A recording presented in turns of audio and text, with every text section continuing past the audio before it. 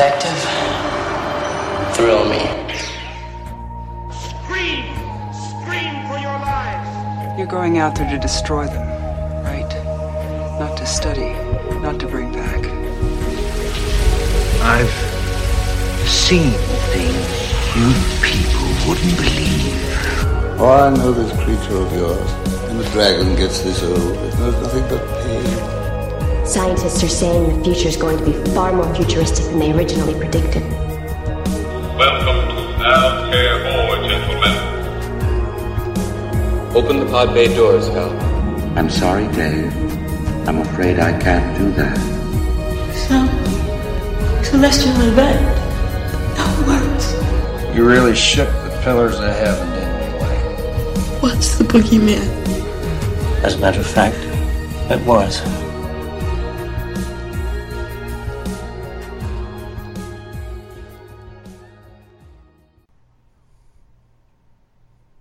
Hello, everyone, and welcome back to the Phantom Galaxy podcast. I'm your host, Nathan Bartlewall. I'm joined, as always, with my co-host, Bill Van Vagel. Bill, how are you doing today? I am doing wonderful. We have started ourselves here in Ontario with the week opened with about 60 degrees, and then 2 days later, it was snowing.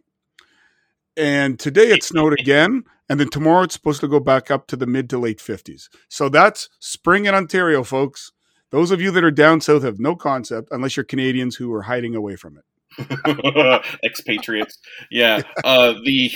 That's funny. I was telling my kids because of bus stop, we're in Baltimore, of course, and it was very cold. And I was sitting there saying, man, it almost feels like it's going to be snow. And I was saying, oh, yeah, up in Canada, Bill says they have snow. And my son, and now that you sent them candy, they're all very much aware of you. I think they even think you're their uncle or something. So they're always like, what did Bill, can you show me a picture of Bill's house with the snow on it? I was like, okay. But my wife, who works down in the city, which is about 20 minutes away from us, she said it was snowing down there today. So even down here, apparently today we had a little bit. It was probably more like flurries that didn't vanish because it's, here in April, but it wasn't like what you had. It was funny, though, because I sent a picture to friend of the podcast, Matt Rawlings, with Father and Son Watches Horror.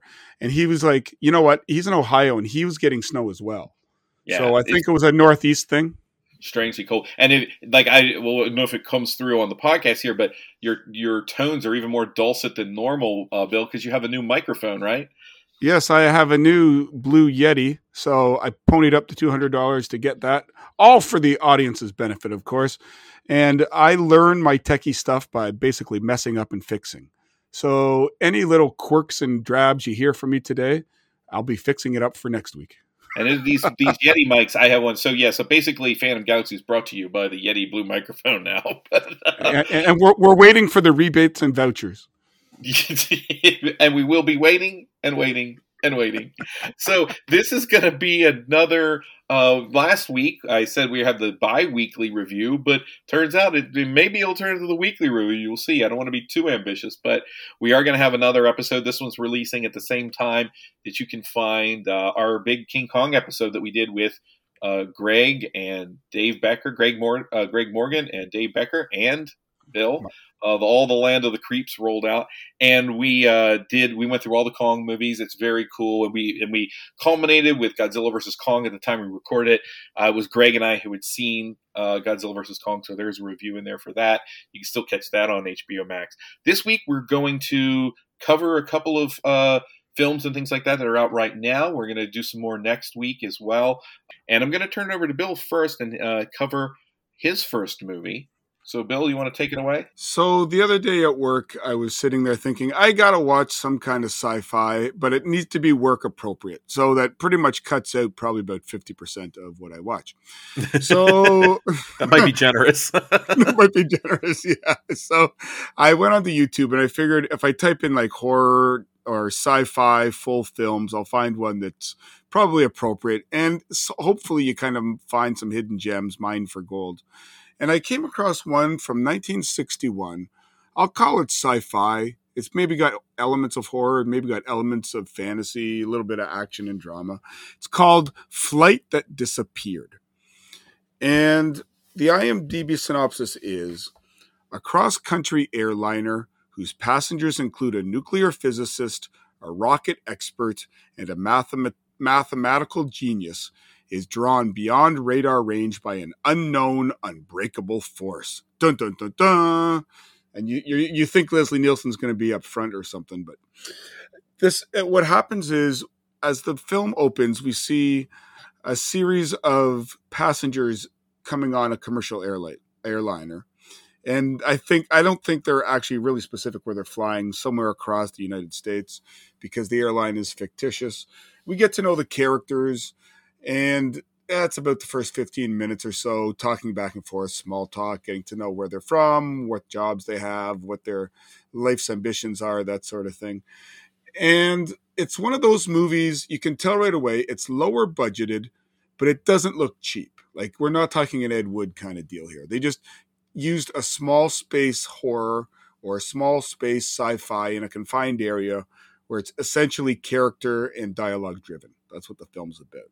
So after we kind of get to know the people and the plane is in the air, some unforeseen things begin to happen. And one of them is the plane begins to escalate with more rapidity. Is that a word? Rapidity? Rapid fashion. It sounds good. Sounds good. I'll be my own lexicologist. So it rapidly begins to rise in the atmosphere and rise through the clouds faster than the pilot or the co-pilot or people on board kind of saw coming. And eventually the engines go out, the dashboard kind of goes, they can't really track themselves. And eventually the tracking system down below on the ground loses track of them. So it's literally, the flight has disappeared off the face of the earth. And initially, ground control thinks that it's crashed or it's fallen into the ocean because they can't find it. But the audience knows it has still survived because obviously the movie's going. And we get to know some of the characters. One of the characters is a mathematician. We have a nuclear physicist. We have a rocket scientist. And that all plays into it. Because the rockets, and one of them is a female business person. And they've all kind of been sent on a trip to Washington, independent of each other. And that plays into the story. I don't know how much deeper you want to get into it, Nathan. Maybe you can add a bit more to details that may have overlooked and neglected, but there is a moral decision that it kind of comes down to. No, I think that was pretty good because it sets up the basic nature of the film. And I think it's also useful to mention this is about a 70-minute movie. You might have mentioned it is a little on the shorter side, Bill. So it really, by the time most of the setup that you mentioned occurs, you're almost close to about halfway through it. Once we have the incident that occurs with their plane escalating into the air and going higher than they're expecting it to go, and then it's okay, something out of the ordinary, if not supernatural, then something extraordinary is happening. And then where it goes after that, you have them arrive at a place, and the question is, where are they? And then they meet some characters, and kind of the second half of the film kicks in. And so there's obviously a couple of options on what exactly is going on. I do think that the movie comes down on a pretty clear side of what is happening. That might actually be one of my issues with it, that it almost wraps up a little too neatly. This is 1961, and it's kind of coming right at that point when the Twilight Zone, you're right around the time that the Twilight Zone becomes a thing. And this very much feels like, I'd say it feels like the Twilight Zone a little bit. It also feels a lot like the other sort of pseudo Twilight Zone, which was the Outer Limits. And actually, Twilight Zone had been running for about a year or so by the time this movie gets released. Twilight Zone starts in 1959. And then this movie comes along, and it uses, would you say, it's fair to say that for the most part, there's a handful of sets, but I think that all of them are very much like interior sets. All of it has a feel of you're either on the plane or you're in these sort of rooms. People are either at like sort of meetings or at a trial, that sort of thing. So very much visually speaking, there's not a lot of visual panache. I would say that most of the scenes involving the planes or the rockets or stuff like that, most of that looks like stock footage to me. Would you agree? I would say it kind of feels like it's just shot in a not a Hollywood, but it's just shot in a movie hall, and they kind of fashioned a plane around a room. Right, and then some of the scenes of planes running or moving are clearly like B-roll that they pulled off of a back lot somewhere, that somebody had in canisters and like here you go. Yeah, it's almost like the common film footage that you'd see like in an Italian giallo or a Diodato film or something where it's there's a hawk. It's not as random as a Diodato film where it's just there because he had it in Ed Wood where he had buffalo footage, so by God, we're going to have buffaloes. And that's the thing I would say about this. This movie is directed by Reginald LeBorg, who actually he's done a decent amount of stuff. He did a lot of TV work. He directed episodes of Maverick and things like that. So he had a lot of chops on television, But I did a lot of experience. I did notice from here, one of the films 2 years later he did was Diary of a Madman.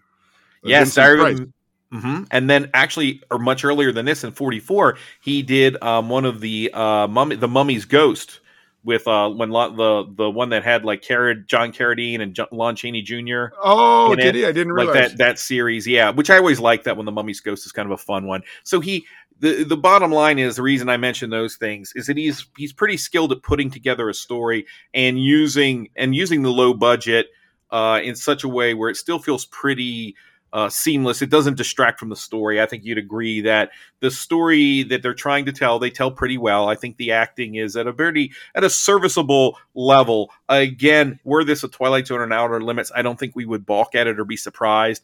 Outer Limits ran for an hour. It started in 1963. Twilight Zone had a 4th or 5th season that ran hour episodes. Now, granted, both of those probably equated more to 45 minutes than 70, but this you trimmed it up a little, it would feel right at home on either one of those shows. Yeah. I have a little asterisk on my note that says some hammy, over the top acting, stiff at times, but probably got about as much out of his actors as he could.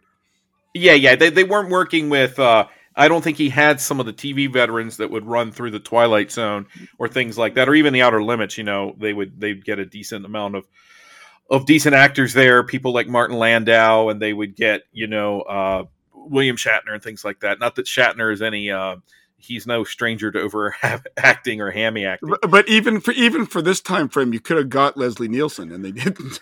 You could. I don't know that you had that budget because this definitely feels like a. Now, the thing I will say that I think it has going for it builds its mystery relatively well. I didn't anyway necessarily see everything that was coming. As they build into the mystery. So it feels like you're reading this kind of creepy pulp, amazing stories tale. Then when they get to the second half where they have all gone somewhere and now they are in a, there is an element, you mentioned a morality element. There's an element of being on trial, which I actually thought was pretty interesting because at that point in time, even though a lot of this appeared in science fiction novels and pulp stories, I don't think you saw as much of this in film. And it wasn't until the Twilight Zone started to delve into this of humanity on trial. It's kind of one of those stories.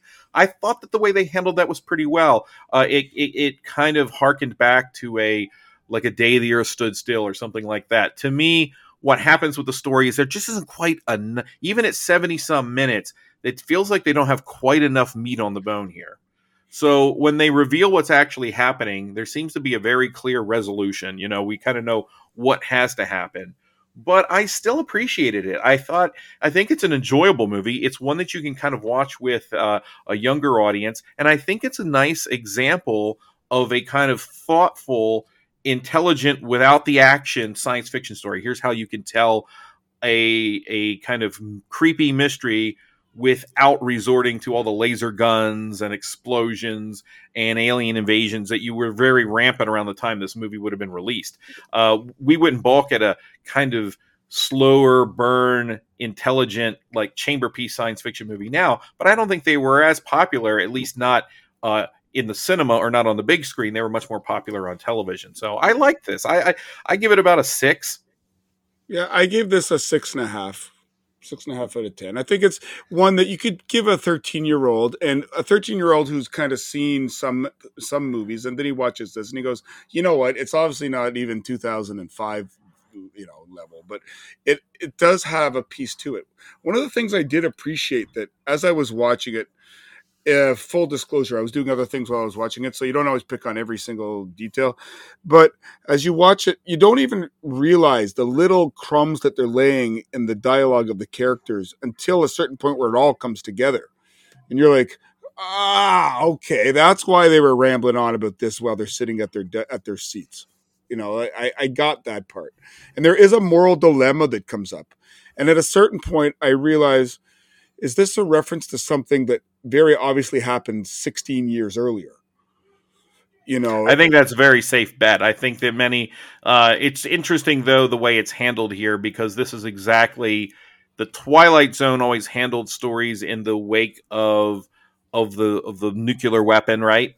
In a thoughtful, human-centered way, and Hollywood handled it in a giant bug way, usually. But I mean, the thing I appreciated is there was no Ed Wood cheesy UFO flying dangling from a fishing wire. Like yes. You didn't get that in this. You didn't get some guy's hand moving a model airplane. Like at least it had a certain sensibility to it. We probably wouldn't consider the science fiction subtle by our standards now, but I would say that it actually kind of is subtle for the time period. Like we talked about, it's intended to be a story of ideas. I don't think those ideas are very deep, and I do think that they needed a better second act. It's always hard when you put humanity on trial and you have 3 or 4 characters that are sort of the stand-ins. Even when they do it a few years later in Planet of the Apes, they have to work really hard to make that segment of the film not feel a little ham-handed, and I don't think they were as skilled at doing it. I think the film could have benefited from the person who was leading the trial being like Ernest Borgnine. I think it could have really added something to that movie, Well, yeah, what you're kind of calling for is that's what this movie is lacking across the board is sort of star power, and I think that this director had worked in a lot of movies and television where he already had that going in, right? You can come in and you can do an hour show where all the characters are established. We already have James Garner on Maverick and things like that. We already have our stars in place. We have the basic expectations that you have from week to week. And so here he's kind of creating this world and the story out of whole cloth. And he just didn't have enough of those elements, the stars and the interesting characters to drive it all the way home. But you know what? It's a lot better than most of the things that we've pulled off YouTube or Tubi. Oh, absolutely. Like the pilot reminded me of like the stand-in for Hugh Beaumont in Leave It to Beaver. Like he's that kind of actor. But you know what? Again, we've seen a heck of a lot worse than this. It's actually watchable. I was texting with Nathan earlier. I said, I can see myself watching this again.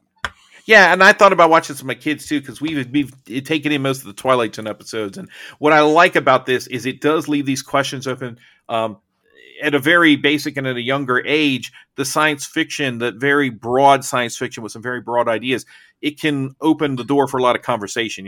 It's less complex, so it's very easy to kind of latch onto what they're talking about here. So Twilight Zone, in fact, did have an episode with a bunch of people on a plane. They kind of disappeared. There's a classic episode with the creature on the wing of the plane. That's not this kind of story, but they and there were some very TV movies that kind of exist in that world. And of course, Stephen King did a whole short story called The Langoliers that also involves people going somewhere else. But like you said, this has that moral sensibilities in Twilight Zone. And I was going to say, you could even lump this ever so slightly into the time travel category. Yeah, definitely. And what this needed were some snakes. Some snakes on that plane. Yes, absolutely. Well, the next movie I have has it doesn't have any snakes, nor does it have any really thought involved. But I'm going to cover one that I saw, and then we can jump into another one that we watched together.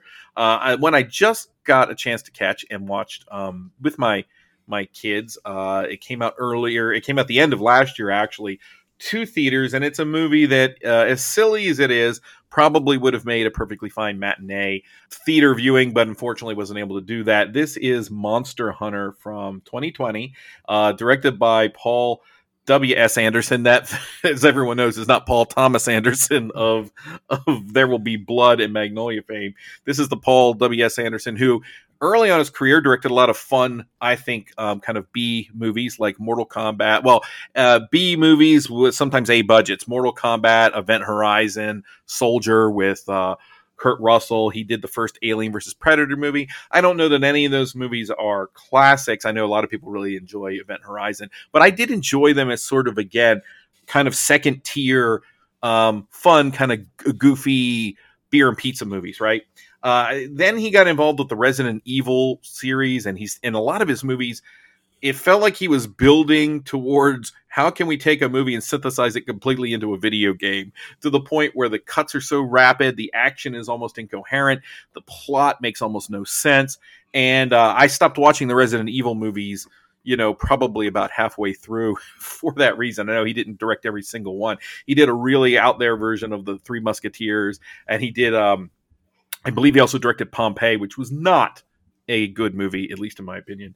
And now we have Monster Hunter, which is based off a video game by Capcom. That's one of these multiplayer open world games where you can kind of hunt monsters together in this fantasy world. It involves flying airships and talking cats and lots of giant monsters, a lot of them giant winged things and dinosaur-like creatures. And I've played the video game, and the video game is actually a lot of fun because you can work cooperatively and you run through this environment, and it's very immersive, and these creatures look great, and it can be so immersive that I almost sprained my ankle last year. Yes, I almost sprained my ankle playing a video game. This is stupid of me, because I didn't realize I was standing up playing, and then when I went to step off from it, my leg had gone numb. So it is immersive enough that you get caught up in it. The only thing that the movie version numbed was my brain. And it's big, it's silly. Mia Jovovich, which was in most of the Resident Evil films, and has said, hey, I took the first Resident Evil as a joke, and I got a steady gig out of it. And she seems to still be in that mindset. But she's in the film, Tony Jaa from Awing Back, and he's done a lot in the field of martial arts, and he's also been in a lot of films. He was just recently in one that he was not so good in called Jiu-Jitsu. I know you saw that one, Bill. Oh boy! Yeah. Oh boy. So this is quite a cut above Jiu-Jitsu. However, with a bigger budget like this, you'd expect a little bit more from it, and from a very popular video game, you might hope that they would have made a better movie. That being said, the budget on this was like $60 million. So at $60 million, I'm always surprised what can get on screen and then what didn't go into the script. But the movie opens up with this really kind of fun, goofy, perfect, like schlock movie sensibility of a big, rugged pirate ship adorned with all of these teeth and scales that have clearly been pulled off the hides of these giant beasts. And it is not sailing the ocean, but it's sailing a desert. So it's a giant ship sailing on the sand. They don't really get into how that's working, but it's happening. And they are tracking these giant dragon worms that are twisting themselves through the sea. Ron Perlman is the captain of the ship, and he looks for all the world like the live-action version of the Heat Miser from that old Rankin Bass cartoon. Like down to the point that I sent Dave Becker a picture and said, "Isn't this the Heat Miser?" So you're and there's a talking cat that is basically their hibachi chef on the ship, and so you're in the mood for something really silly, and then suddenly it flips to our world, and you've got your typical group of military people led by Mia Jovovich out in the desert, and they come across an anomaly that pulls them into this other world where they meet Tony Jaa. At this point, the movie slows down, and it's almost nothing but the Sci-Fi Channel kind of action that you see. Now, granted, special effects and the direction are a little bit better. Some people have actually, I think we're getting to the point because because Paul Anderson has taken his like style of filming to a point where I would say every single action scene, even if it lasts only for a minute, has about 1,000 cuts. I've never seen so many cuts. It's to the point that I know there are people out there who take this auteur theory that, his movies are something special just because there clearly is a lot of work put in them. But it seems like the whole point of the work is to make the movie feel as frantic, and it's kind of numbing after a bit. The movie picks up in the middle because once a lot of the team have sort of been, spoiler, eradicated, you're left with Mia Jovovich and Tony Jaa, who can't speak each other's language, and they're going through all the typical riffs you see on a situation where two characters who aren't necessarily friends are stuck in an environment where they have to work together, down to a scene where, and they don't speak the other's language, so there's a point where Tony Jaa is hopped up on Hershey bars that she has fed him, and he needs more Hershey bars, and she has no more Hershey bars to give him. So this is the level of the drama that's taking place in this movie. But when they team up in this almost Hell on the Pacific kind of midsection of the movie to fight one of these monsters, I kind of got into it a little bit, as much as you can. The special effects are okay. Even so, I still miss the days of Harryhausen. The monsters in this movie don't look half as good as the monsters in an earlier movie this year, Love and Monsters, which is a much, much better movie. Eventually, Ron Perlman, the ship, and the cats show back up for a giant showdown with this very impressive-looking dragon, although I think it looks about the same as the dragon that showed up in the video game. So if you're a person who really enjoyed the video game, you might get something out of it. If you're a person who just enjoys video game sort of action-centric movies, this one is much more coherent than the Resident Evil movies. It's a little bit closer to the kind of work he was doing with Soldier and Mortal Kombat. I enjoyed myself to a degree, I have to admit. You turn your brain off. Even as a critic, you can kind of take this for what it is. Mia Jovovich, over the years, all the way from Fifth Element on, has kind of gained in her screen presence some, and she has a lot of charisma going on, and I really enjoyed the sequences with she and Ja. They had a lot going on together. Perlman's just sort of cashing a paycheck. I mean, they asked him on a set of one of these movies, they said, "Why do you take these roles?" And he said, "What can I say? My wife likes her shoes." So I think she got some good shoes out of this. I give this about a 5.5, really. That might even be a little generous. 5.5, and I'd say it's a low priority rental if you're someone who kind of enjoys these sort of big, silly action movies. I'm going to enjoy watching it with my kids again at some point. They got a kick out of it. But none of us liked it as much as Love and Monsters. Alrighty. Now that's interesting because I know that some of these video game movies, either go really, really strong. You get a Silent Hill franchise that did really well and had some creeps and scares, or you get, Super Mario Brothers. And it could be anywhere in between, right? So they're always a crapshoot. Yes, the caveat here is that I like Super Mario Brothers way more than Silent Hill. So you take that for what it's worth. I think Super Mario Brothers is a glorious train wreck of a movie, but I find it very watchable. Have you seen it, Bill?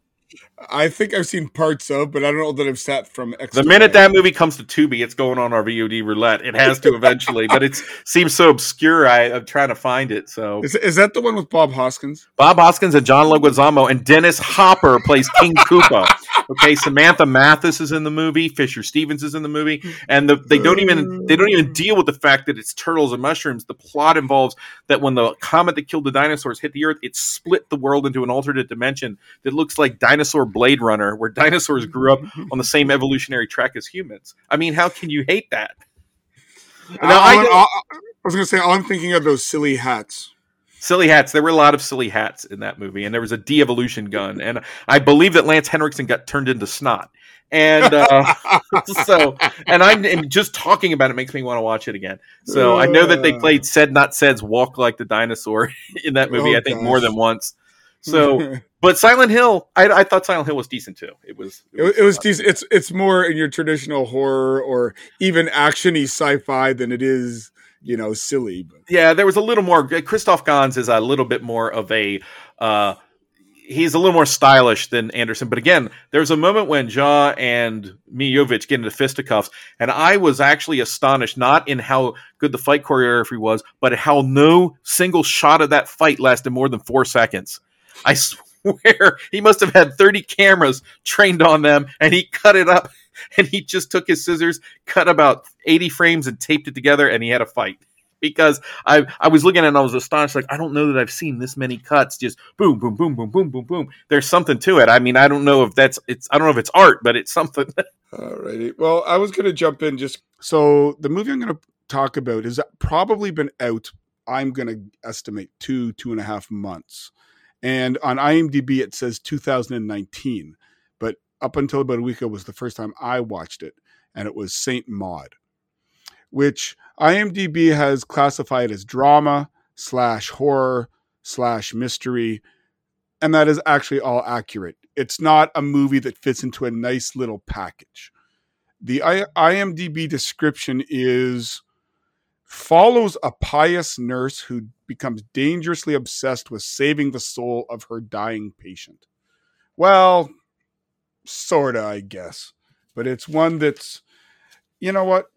It's tough to put into any one category because it does have elements of drama. It does have elements of horror. It does have elements of mystery. It also has some supernatural elements to it. And sorry, I'm just finding my notes here for it. No problem. Let me see here. Oh, okay. It's because it's before my Evil Dead stuff. Saint Maud. Okay. 3, 2, 1. Okay. And it is all over the place. The story is not cohesive to X to Y. You kind of get veered off a little bit. It's directed by Rose Glass, and it stars Morfydd Clark, who you might know from Crawl or Pride and Prejudice and Zombies. Those were the two that I knew. It has Jennifer Ehle, E-H-L-E, who is in Zero Dark 30 and Pride and Prejudice, the actual Pride and Prejudice, ironically, and Lily Knight, who has been in a lot of different things, most notably Coronation Street. Now, this is a British film, so if I butchered the names, I very much apologize. So, off the bat, it sets a dark, eerie mood with the music and the colors and the shadows. It's very much a senses film. It doesn't move too fast. Nothing in this film moves too fast.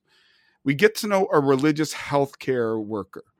The character's name is Maud, obviously. And we get to know that she's working for a woman who's fighting cancer.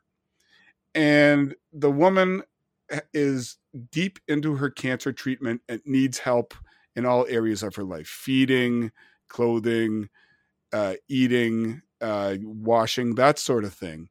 So anything a normal healthcare nurse would do. But let's just say Amanda, the character, she's got some spunk. She's not your everyday 80-year-old cancer survivor who's laying in bed. She likes to smoke. She's a lesbian. At least at times she's a lesbian. She likes to be in the accompaniment of women of the night, let's just say. And so Maud has a religious tint to her, and she's trying to steer her away from that type of lifestyle.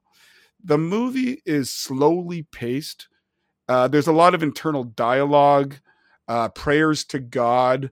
Maud's apartment has a cross and pictures of Mary and Jesus all over the wall, and the Holy Family all over the wall.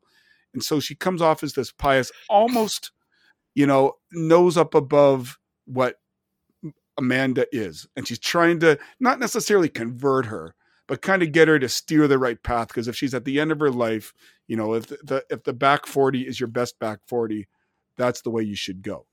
But Amanda really, really fights it. And there becomes a party where Maud has tried to steer Amanda away from a character called Carol, who's a prostitute, who she's kept her away, but she still gets invited back to the party. And there's a confrontation, and Amanda slaps Maud and tells her to basically get lost, stop being my moral guardian, you're fired, out you go. It's a relationship between Maud and Amanda. There's a relationship between Maud and God. There's also a lot of introspective elements to this. There's a very strong musical score. So then you're going, well, where is the horror in this? And a lot of people will legitimately say this is not a horror film. And it's tough to argue. It's got a lot of strong, dark elements to it, and it's very atmospheric. It's plodding almost at times. It sets itself in a slow build. But it also has that Linda Blair moment in this, where Maud floats, and there's projectile vomiting. And at a certain point, she wants to make herself more pure, and she puts tacks in her shoes and forces herself to walk around with tacks getting into her feet. It's got a little bit of the Shining element to it, of, Jack Torrance's mental breakdown. Maybe this is a little bit of Maud's mental breakdown. So it's not your traditional film. I'm not going to give away the ending. I want you to experience it. I can see this being a very divisive film. Either you're really into it and you like it, or you think this is utter rubbish. It's not a horror film. It shouldn't be even discussed among horror fans. Ironically enough, I'm somewhere in the middle. There were elements to the film that I really, really liked. The atmosphere was superb. I thought it was dark. I thought it was probably life in England. I mean, a lot of people think that everything's rah-rah in London. But I mean, there's like in America and in Canada, there's some down points too. This shows that. But it also shows some, the negative points are, it is slow. It is plotting. If you're not into the character, it's going to be a bore to you. And the horror elements are not overly strong, but they are there. Make no mistake. I would give this a 7 out of 10, but I do believe Nathan probably has some other points to bring up about this. So what do you think about it, Nathan? Yeah, I think that you're probably right that there are going to be some people that go back and forth. And I think that is part of its strength. Billing it as a straight horror film doesn't exactly cover it. It definitely follows more into what I kind of think of as the 70s sort of bent for a lot of horror films, in that it is more of a psychological thriller. I think that would be the most realistic description for it, but it goes a lot of places. And Rose Glass demonstrates here, I think, that she has a very strong hand as a director, a great eye for characters. You mentioned that it is a slow burn. It is that, but I will also point out that the movie is only an hour and 24 minutes. So while its pace is a little bit more methodical, it just paces its story in a manner in which things are unfolding a little bit slowly. And I think what makes it feel slower is that even some of the things you summarized, Bill, they're not upfront elements. You know, we don't exactly know much about Maud and where she has been and what she's going through and even how deeply her religious conviction goes for maybe the first 20 or 30 minutes. There are characters here who we don't even get the real shape of who they are for about 40 minutes into this film, which would put it almost halfway over by that point, you know. And so I definitely think those are elements. I think ultimately it's hard to argue that this isn't horror of a certain shade, or that someone disliking it simply because it doesn't fit their notion of horror. I would say then that they should probably expand a little bit, because what Rose Glass does here, she creates a great ambiance. She does create a mood piece coupled with a character study. I think that's really what we're looking at, is a character study of a woman who's very steeped in a religious fervor, and yet, I don't think this is a movie that is necessarily sort of doing that fish in a barrel aspect of looking at a person who has deep religious conviction, because Maud's religious convictions seem to be a mask or a band-aid over her previous life and her previous struggles. And as much as she seems to be trying to save this woman's soul, that also seems to be a little bit of mask. And so Maud seems to be working out a lot of her own demons through the course of this movie, and we're left to figure whether some of these demons are literal or are they purely mental or metaphorical. And the movie keeps playing back and forth with that. It also has a darkly comic tone to it, like involving the tacks in the heels of her shoes. That's a very it's a very harrowing thing to witness, and yet the way in which it's done, even the finale, there's a certain element of dark, very, very, very black humor to what goes on through the film. But I think if you enjoy psychological thrillers, you can really get into this one. This one, it's one of the stronger horror films I've seen this year, only because I do think that it's been a little bit slow due to the pandemic and everything like that, that we don't really have a lot of really strong contenders. For the first 30 or 40 minutes of this film, it has a lot in common with the movie I reviewed last week called The Power, except that film, The Power, ended up being much more, I think, what you would consider your traditional horror film. It was still somewhat character-driven, but it also depended on its mood and atmosphere in a different way. That was more of a kind of haunted house thriller, and the haunted house is the individual, is the character. I think The Shining is a good place to begin. Movies like William Friedkin's Bug, where the horror is all about sort of what they're experiencing, I think it works in that way. I know we last week we had got together with Brian Hernandez and his daughter Jordan. We talked our favorite movies, and this movie came up on her list of favorites. It's not one of my favorites, but I think it's a very strong first film, and Morphy Clark as Maude is fantastic. I think she's the strongest element to this movie. Jennifer Hale is really good too as Amanda, but Clark kind of really gives a kind of tour de force performance, I think, where she seems meek at times, and at other times she seems the very opposite of meek. It's hard to get a handle on her character and exactly what her character's psychosis is.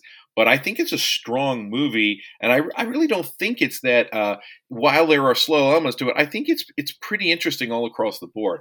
To me, there was never something going on that wasn't of interest to me in the film. I'm going to go a little bit higher than you. I give it an 8. It's a strong recommendation for me. It's on Epix right now, streaming. I think you can also find it online through Amazon or something like that to rent. Or pick up. So Saint Maud for me gets an 8. I would say horror fans should check it out, regardless of what side they may fall. If you do enjoy things like Ari Aster's films and movies like The Witch and The Lighthouse, you do stand a stronger chance, I think, of enjoying Saint Maud. And the one element that I didn't bring up that I do like it is I do like a movie with a flawed lead, where the character's flawed, yet you still kind of take their journey. Kind of like what was the one we did with the not the Wolf of Wall Street, the Wolf of Snow Hollow. Yeah. The Wolf of Snow Hollow. The Wolf of Snow Hollow has the flawed lead character that you kind of like. You're not necessarily going to love Maude, but you kind of want to see where the journey takes her, because again, she's going from the piety to back to drinking and hanging around with the guys, back to piety, and it kind of takes you on a weaving journey. And you get the feeling, too, she is not, obviously very early on, you get the idea she's not a reliable narrator. And so that adds interest to the film. But I think that it expands the idea of what a horror movie can be. And I'm always up for movies that do that. Absolutely. So, Nathan, what is the first one that you think the audience will want to hear, or at least you're prepared to talk about? We're going to talk about Ben Wheatley's new movie, In the Earth. Now, I saw In the Earth back at Sundance Film Festival, which was actually online this year. And so I did get an opportunity to see quite a few films. And if you want to hear more about what I thought about a lot of those movies in general, I actually did an episode with Horror Movie Podcast with Wolfman Josh over there, and you can check it out. I'll put a link in the show notes. And we talk In the Earth. We also talked several other movies that we caught at the Sundance Film Festival. And those movies, we're now just getting to the point where many of those movies are just starting to roll out, and we're starting to see them get actual releases. Turns out this was the first one. I'm not surprised. I think I even said then that I expected In the Earth would probably be one of the earlier movies that we would end up seeing released. Because Wheatley has done quite a few movies. He's done one of his earliest movies, Kill List, is an excellent horror film, in my opinion. He's also done Sightseers, A Field in England, which, Bill, as you remember, we covered on Land of the Creeps. We came on, we did mind-bending movies, which is exactly... Be careful of what mushrooms you eat. Right. Always a good rule. And that movie definitely falls into the mind-bending. He also did High Rise, which is a very interesting adaptation of a J.G. Ballard novel. That one's got a bit of a dystopia feel to it, a little bit of a Kubrickian feel as well. They're all worth seeing. Now, more recently, Wheatley has done movies like, most recently, Netflix, Rebecca, which I was a little disappointed by, only because it just felt so much more conventional. And it's weird to see that Ben Wheatley is now up to direct The Meg 2, which is it's almost intriguing just because it seems like such a weird fit. And what will he do? What will he do with more than $100,000? Like, right? Well, are we going to get a $25 million budget? What's he going to do with that? Right, I'd almost like to see Ben Wheatley direct one of those six-headed shark attack movies, you know? I want to see it's going to be like psychedelic sharks or something. But anyway, In the Earth is one of those films that feels like a return to form, very specifically shot during the pandemic, is done on a lower budget, but tries to have, because Ben Wheatley's been making movies for a little bit now, it has that sheen of a larger production. You know, it looks a lot more expensive than it probably is. A lot of it does take place in the woods again. And it's a movie that's made in the Ben Wheatley wheelhouse. It's almost like a reminder after Rebecca that, hey, you know what? I still have this very specific penchant for doing this very specific kind of thing. And like a lot of directors who find this one niche and they kind of stay in it, directors like Wes Anderson come to mind, Terry Gilliam, where we have a very specific look. Now, the thing about Wheatley, a lot of his movies don't necessarily feel exactly the same. In the Earth definitely kind of feels like a Ben Wheatley movie. And the plot is very, it's straightforward to a point, and then it's also esoteric. It does take place really during the pandemic, or a pandemic. It is never identified that it's the one that we have been living through in the real world. But Joel Fry plays Dr. Martin Lowry, and he's been isolated during the pandemic, but then he ends up going out into the woods. He's been called out there by an old colleague Olivia Wendell, who's out in the wilderness, and she has contacted him, so he's out there to find her. She's far out there, so he ends up going with Alma, who's a park ranger. She's played by Alora Torsha, and they go out there to locate Wendell, who is played by Haley Squires. We're not quite sure what the relationship between Fry and Squires is. We know that they were colleagues at one point, but no one's been able to reach her. So the first part of the film is Lowry and Alma making their way through the woods and encountering some strange figures, things that don't quite seem a little off. Again, we're getting a few elements of the trippiness here, but not a lot. There's definitely some feeling that something is off in the wilderness. That once they get there, they end up getting knocked out, and then they end up in the proximity of a guy named Zach, who is been out in the woods way too long. He's played by Reece Shearsmith, and Bill, you'll remember Reece Shearsmith was the lead in Field in England, and he did as wild and as weird as he got in that film. He's doing just about the same thing here. And at the point when this happens, we start to see some foot trauma in this film that just gets steadily and progressively and almost darkly, humorously worse, to the point that you almost feel like you could be watching a Saw film or almost a torture film. There's one segment of this movie where the violence is wince-inducing, and the tone changes. So you have this feeling of these two characters at the mercy of the Shearsmith character, and you're not quite sure what his agenda is. We're not sure why he's out there, and if he has any relationship to Olivia, or if he may be responsible for why no one has heard from Olivia. So eventually Olivia comes into the story, and all along we've had these seeds planted of a sort of folklore mythology about what forces may be out here in the woods. And it's interesting because Shearsmith starts telling them about standing stones and about a potential alchemist that used to be in these woods. And if you have seen A Field in England, you're sitting there thinking to yourself, is this the 200 years later, sequel to A Field in England? And, or the 100 years sequel to A Field in England? And so then we kind of jump into the trippiness. We have flashing lights. We have some very ambient, strange sort of sounds that permeate the film, not just on the soundtrack, but they are actually in the woods themselves. And we get this idea that there is a force in the wilderness, and that Olivia has been trying to make contact with it. And where the movie goes does start to feel a little bit like a Tarkovsky movie, or maybe even it's got a little bit of 2001 sprinkled in there. It definitely has the feeling. Does it have a little bit of Jodorowsky? Yeah, I don't know if it goes quite Jodorowsky, but it does. It definitely falls into that vein of movies that are attempting to have both a naturalistic feel. There's a lot of nature in this film. There's a lot of feeling of the real world and a real world sensibility. And then the layers start to get peeled back to something that is more esoteric and a little bit more out there, just a little bit more psychedelic. And at that point, the movie's either going to sort of capture you with its stylistic elements, or it's going to lose you. And I kind of got into it because I started to, when they start talking about these forces and these legends and something involving something called Parnig Fag, which it's either some sort of ominous spirit in the woods, or maybe it is some ancient witch or warlock. We're not entirely certain. There's feelings of a lot of different movies. You even get a little bit of almost a John Carpenter vibe to this.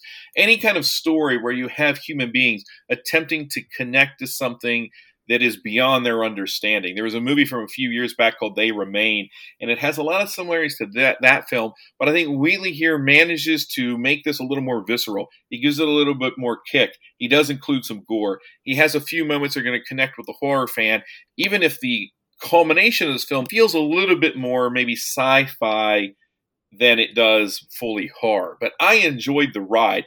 Do I know what the ride meant? I'm not entirely certain, but I had a similar feeling with Field of England, where it's almost meant to be taken in and absorbed. If I have any complaint, it's that this movie doesn't feel as fresh as Kill List. It doesn't feel as fresh as Field in England, because it almost does feel like it's playing into the Ben Wheatley template. We do know there's a template now. We know that this film, in its originality, resembles other movies that he made, and so therefore is a little less original. And yet, I think that I haven't seen the film a second time yet, but I think that it is a great sensory ride. It makes you think about creepy things. It makes you think about our relationship to these, to the forces we might not be able to see, and if they exist at all. And I love when a movie can transport me in that way. So for me, this is an 8. It's one of the stronger movies I've seen this year as a horror film. If you're a Ben Wheatley fan, I think you're going to dig it.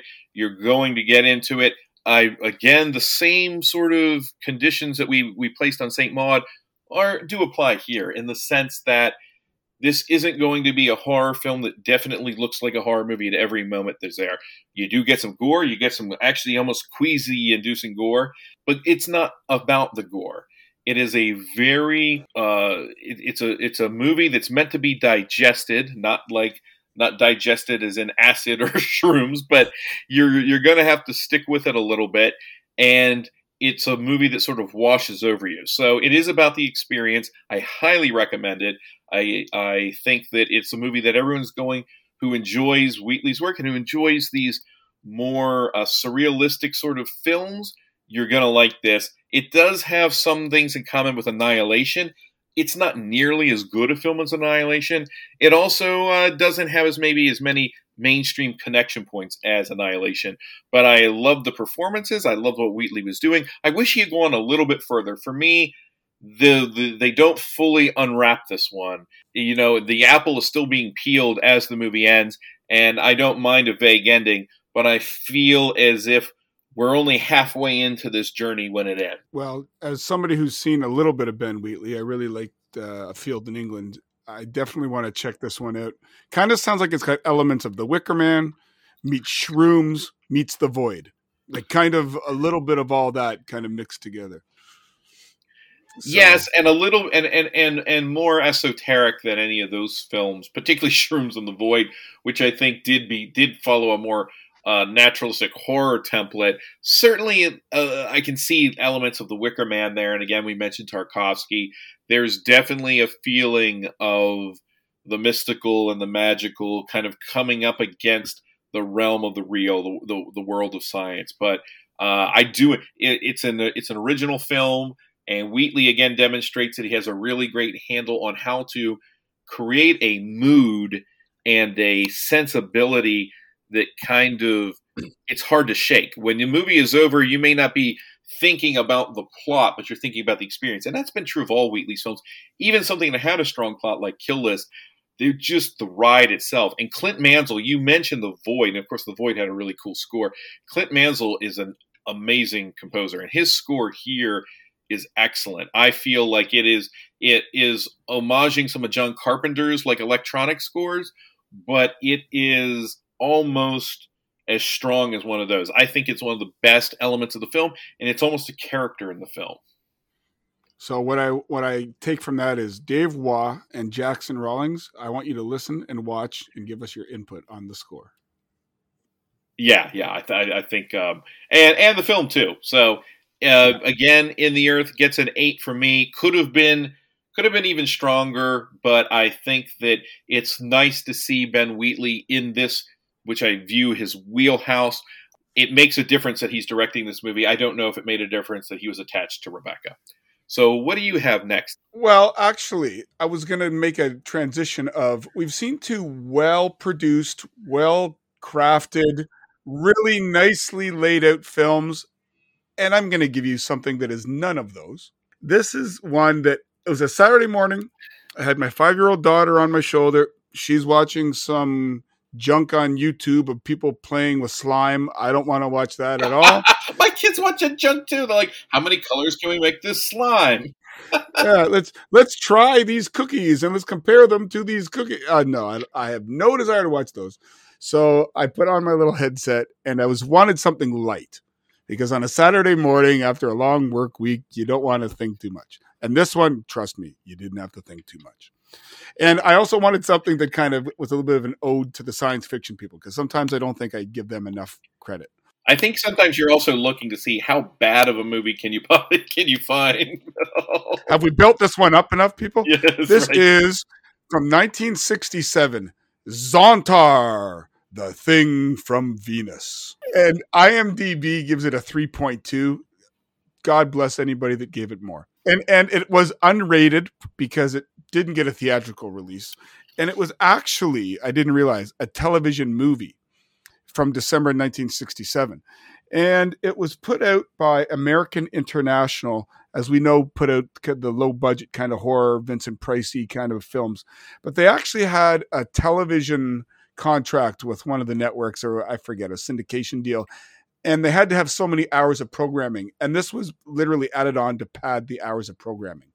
And Nathan and I kind of coerced to watch this. And he was telling me they made this for $30,000 or something. I think it was 22. I'm looking at the IMDb thing here. Yeah. And it shows. So I'm not going to spend a lot of time dissecting this, other than to say the poster on IMDb is awesome. I would absolutely love that poster in my basement framed up. You got a $60 frame and a $12 movie. And that's what you're going to end up with. I don't know who decided to take it upon themselves to make a new poster for Zontar, but it's fantastic, but in no way reflects the film that you were talking about. And anybody who's listened to this podcast knows we've been sucked in by Roger Corman more than once. Yeah. And there is a link to Corman, but I'll get to that in a minute. This was directed by somebody called Larry Buchanan, who did a few things. His IMDb curriculum vitae has a bit. He did It's Alive and something called The Loch Ness Horror. He did a whole bunch of schlocky stuff. The one actor that you might know is John Agar. And among the movies he was in, he's literally the one actor you will know if you know anyone. If you know any of them. The one that is coming up in the next episode we release, he was in 1976 King Kong. He was in the cult classic, well, classic in air quotes, The Mole People. He was also in the 40s and 50s a bunch of John Wayne films. Yeah, so yeah. He was in The Sands of Iwo Jima. He was in Fort Apache. He was in at least 3 or 4 John Wayne. So John Wayne obviously liked the guy, and whenever the director said, "Can we have somebody who's a lesser character on the cheap?" John Agar got the role.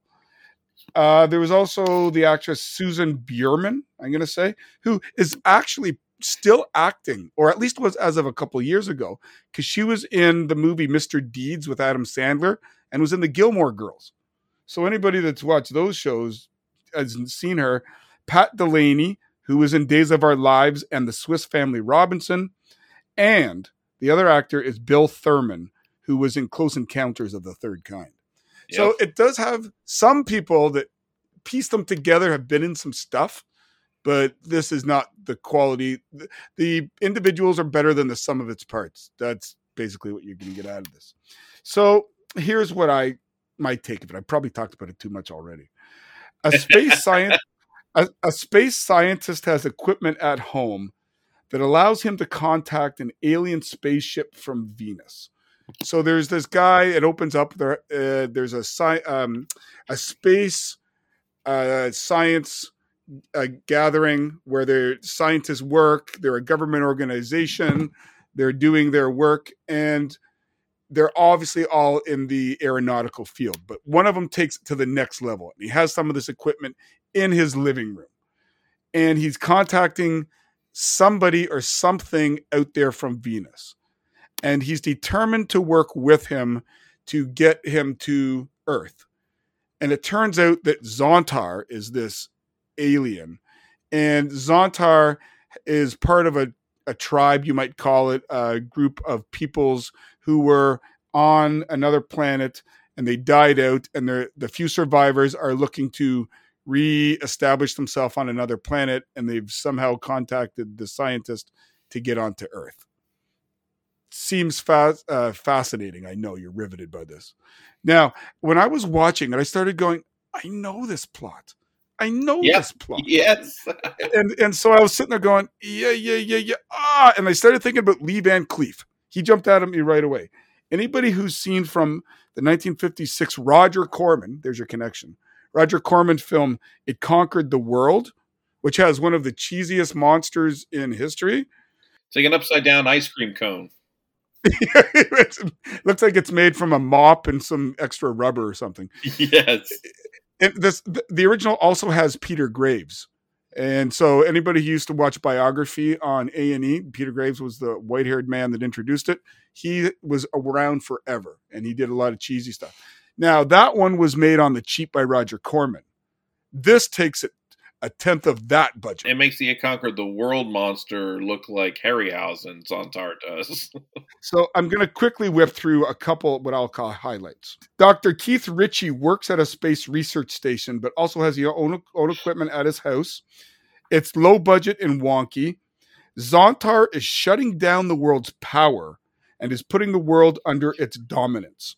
And he's working with Dr. Ritchie. Now, it has some of the worst lines in history, and I had to write them down. So, when the scientists are looking at the scientific equipment that's in Dr. Ritchie's living room, he's with another buddy who's one of the scientists at the science station, and he goes, "Say, that's a powerful looking set. I've never seen anything like it before." And so then he goes, "Do you know what you're hearing?" And the reply goes, "Some kind of progressive jazz. Ha ha ha." And I'm like, really? Some kind of progressive jazz? Or, "I wonder what effect this power failure has on my wife's big mouth." Ha ha ha. And you're like, yeah. Oh, good God. The problem is it's not even fun bad lines that, like, they thought they were fun writing them. I guess somebody did. But the problem right there is with that very thing. There's nothing in this movie. The lines, you're right, they're some of the worst things I've ever heard, but they're not memorably bad. In the moment, I'm like, wow, who wrote that? But I'm not going to remember any of these lines on the level of, like, stupid minds, like the Ed Wood, films. Well, let's put it this way. I had to. It's on YouTube, ladies and gentlemen, and the copyright is probably lapsed. I had to rewind it about 3 or 4 times so I could get it down. I'm surprised you bothered. I wanted to, for the audience's point of view. And the thing is, this Zontar, they send down these aerial bats, alien bats, or bird-like creatures. They look like stuffed owls, like someone dropping stuffed owls. And you can literally see the fishing line whipping these things around. And it has what looks like some kind of, like you get those thumbtacks where they open up to hold paper together. Well, it's in the back. It's in the back of the general's neck, and it infects him, and it starts to infect everybody else. And they, please, I'm not going to. It's not worth my time. We finally see Zontar at the end, and I know we're a spoiler free, but this thing looks like a combination of an alien and a bad Dracula. Like, this thing is just terrible. It's somebody's got like a $3 costume at the shop that they have at the back that they're just hoping somebody rents. Like, this. Roger Corman put a lot of stuff on screen. I'm not convinced he would have put that on screen. The only monster that I think gets near it is one of my all-time favorite worst movies is The Creeping Terror. And at least The Creeping Terror was funny. This was just. The Creeping Terror is a much more enjoyable film. It's an actual movie. Like, it's dated now, and it was dated the minute it came out. The Trollenberg Terror. Wait a minute, I think I'm getting confused. I was thinking of The Crawling Eye. You're talking about The Crawling Eye. Yeah, Creeping Terror is pretty trash. It is trash, but at least it made me laugh a few times. This is just, no, trash can be really entertaining. I can enjoy trash as much as I can enjoy any other movie if it's the right kind of trash. Larry Buchanan does not have a resume that has a lot of great trash on it, although he has a resume with a lot of trash on it. And a lot of them were just remakes of these Corman-like movies, like Invasion of the Saucer Man was the Eye Creatures, which is stunningly awful, and it's even maybe worse than Zontar. I had never seen Zontar before. I was happy to have watched it, but it's really just like trivia of a bad movie. It's not unlike a lot of the other ones. It's so weird because there are definitely tiers to this, and it's like how do I review and compare this to some of the other ones we did, like the She-Monster or the Viking Women in the Land of the Great Sea Serpent. These are all just bad movies. It's just stacking them up to see which pile of crap is higher than the other one. But it's funny because if you go to IMDb, it says if you like this, you might like this, and one of the ones they have is the Wasp Woman. The Wasp Woman is vastly superior to this. Oh, it knows what it's trying to be. This movie just is inept. That's the thing. Here's the thing to take away. It's inept and it's not working. So you can kind of, if you don't mind laughing at a movie, but at a certain point, I'm no good laughing at a movie. I get bored. I'm not that mean-spirited. I want to laugh with the movie, even when it knows it's bad. Even the She-Monster, when you had the lady walking backwards because her dress had split open in the back, like, I can appreciate some of that nonsense. And I didn't like that movie. But this one's kind of even worse, if that's possible. I am very tempted to send the email to Joel Robertson, Peter Nielsen, and Daryl Taylor at Retro Movie Geek.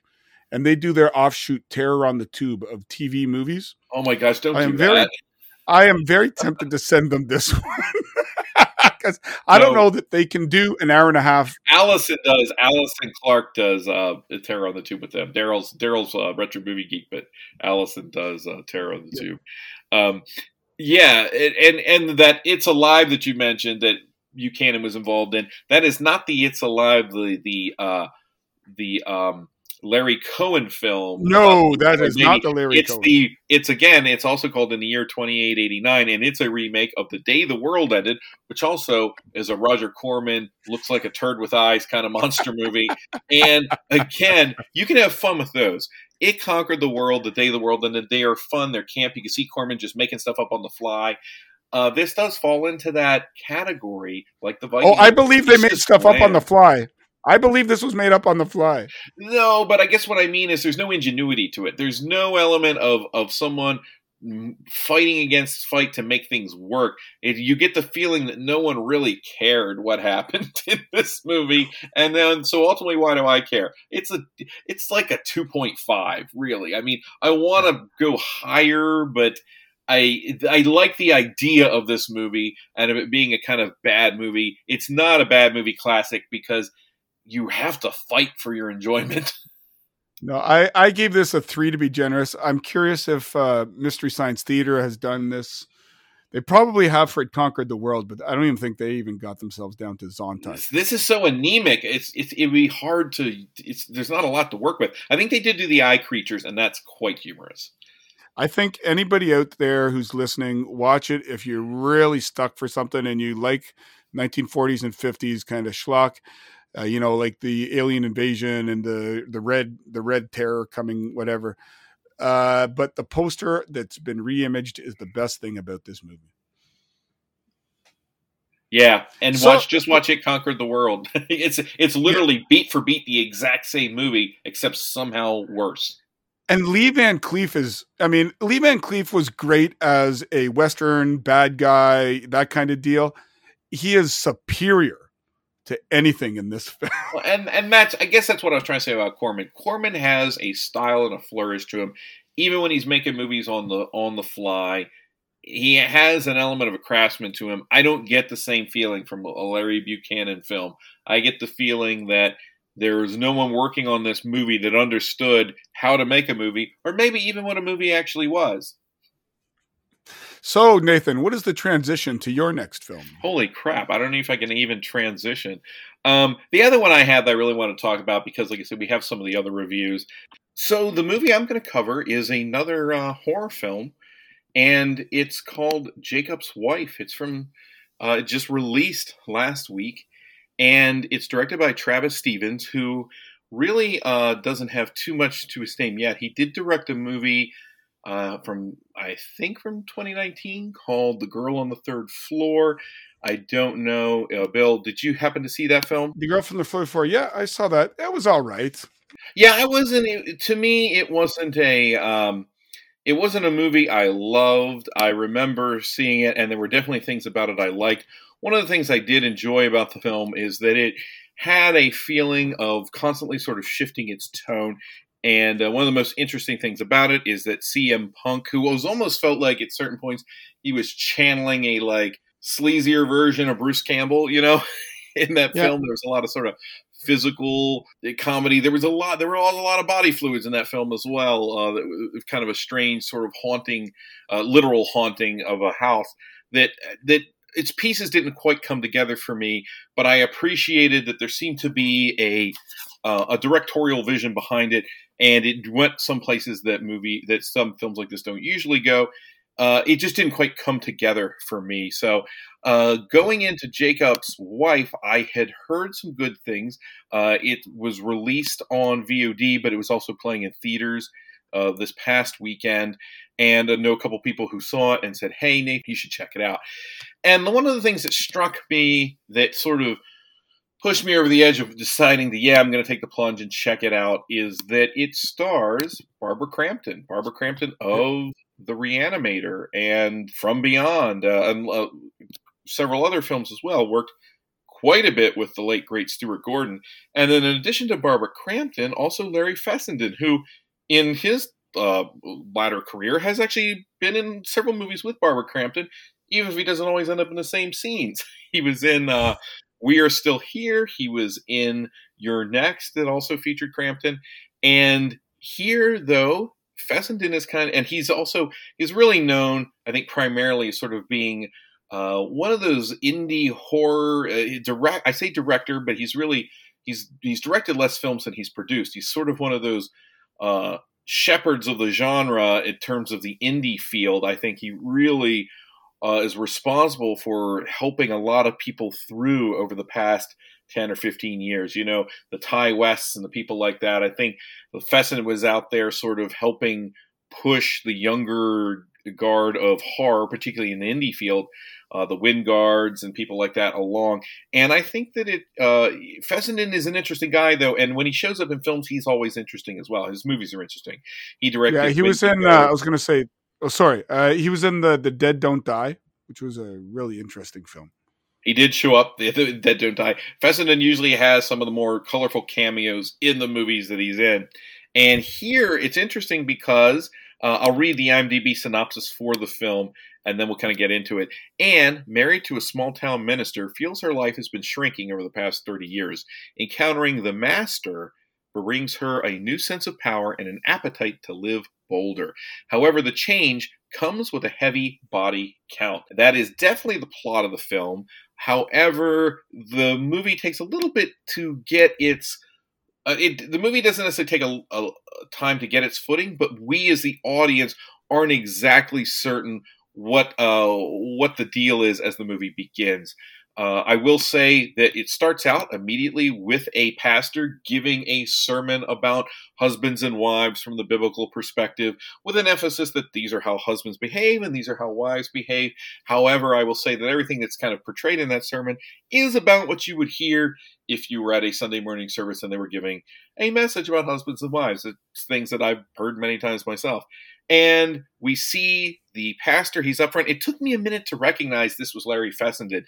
Fessenden, in some of his earlier roles, like in his self-directed film Habit, he almost looked like a more like skeevier, unkept version of Jack Nicholson. And over time, he's just developed into the latter day, like, seedier version of Jack Nicholson as well. It took me a minute to notice him. He's clean shaven here.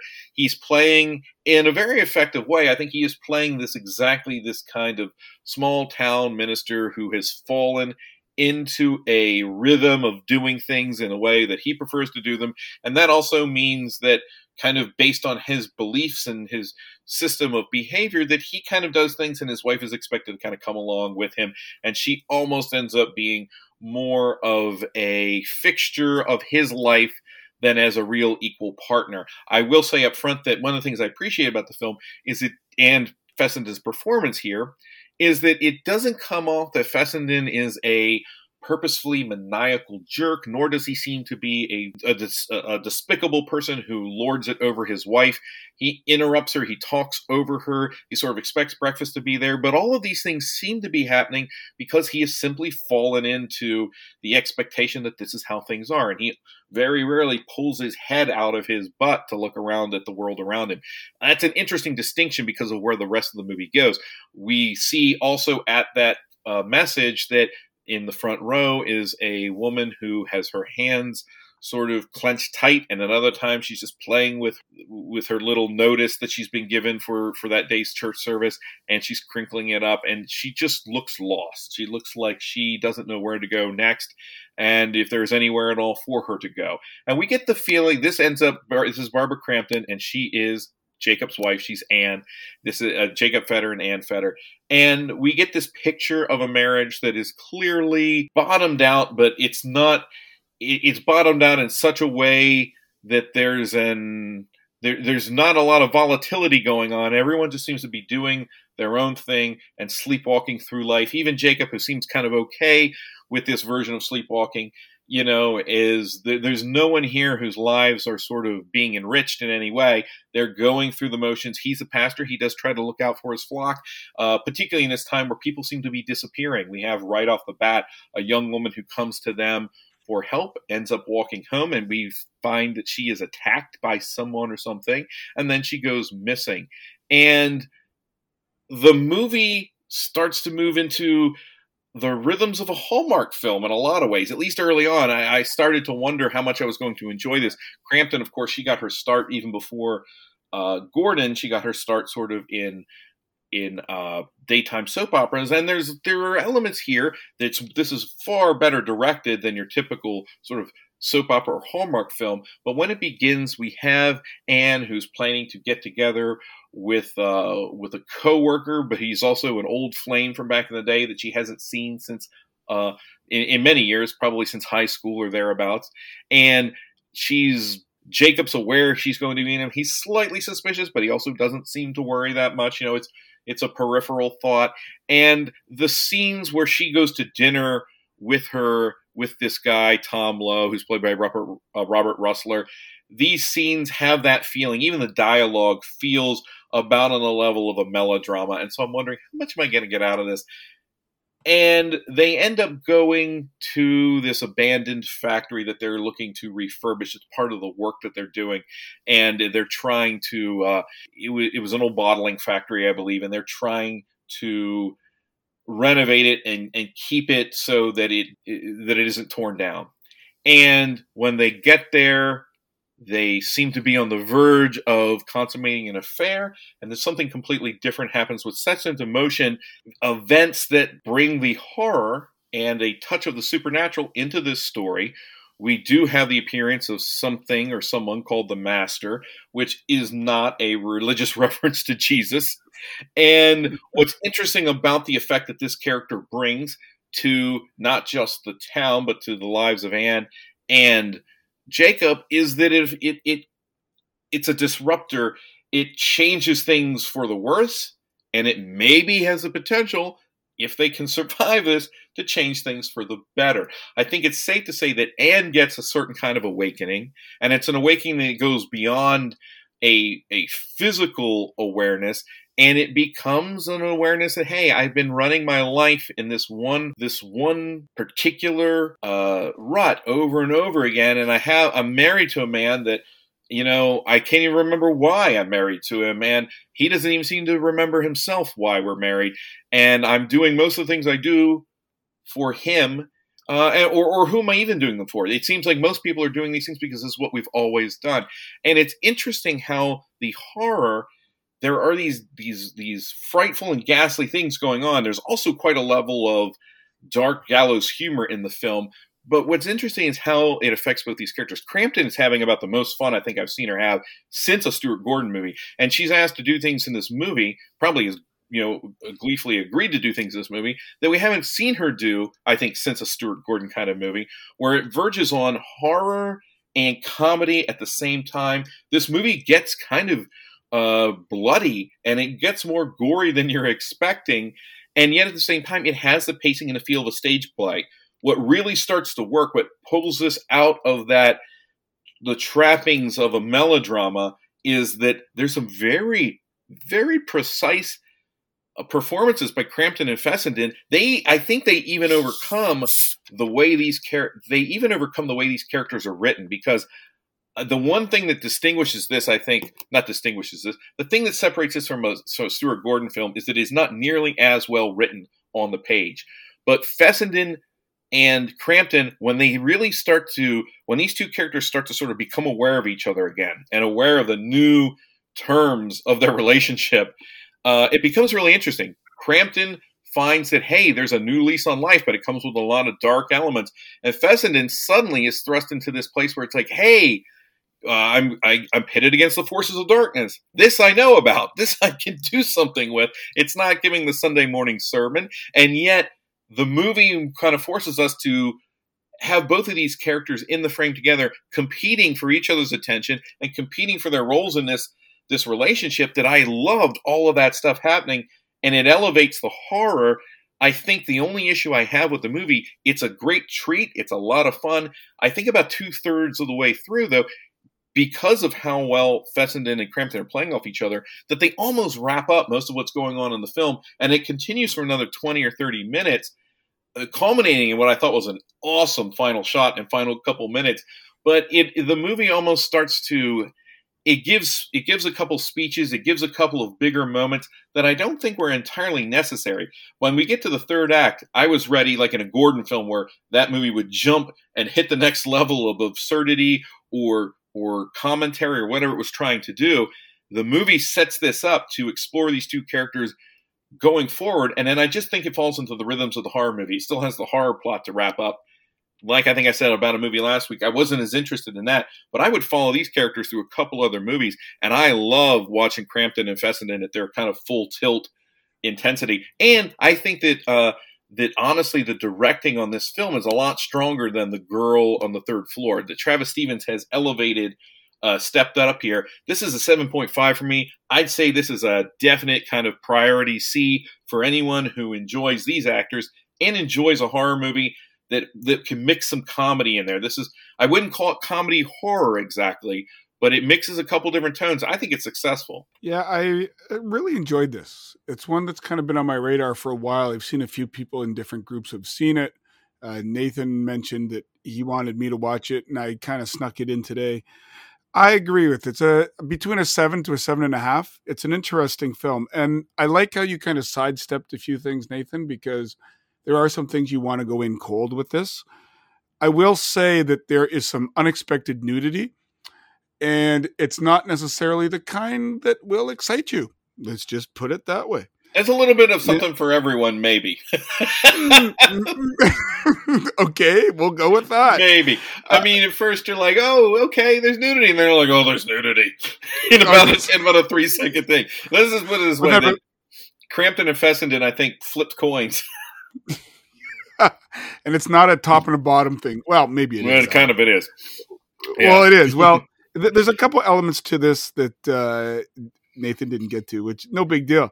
Travis Stevens, the director, doesn't have a long resume of movies he's directed, but he has a long resume of things he's produced. So, for example, he helped produce We Are Still Here and Starry Eyes. It's a long list. I didn't write them all down, but if you want to look him up, he's done a lot. Another actor that's in this that genre fans might know of is Robert Russler. I first saw him. Greg Morgan, my co-host at Land of the Creeps, really, really likes him. He's met him, etc. Robert Russler from the movie Vamp.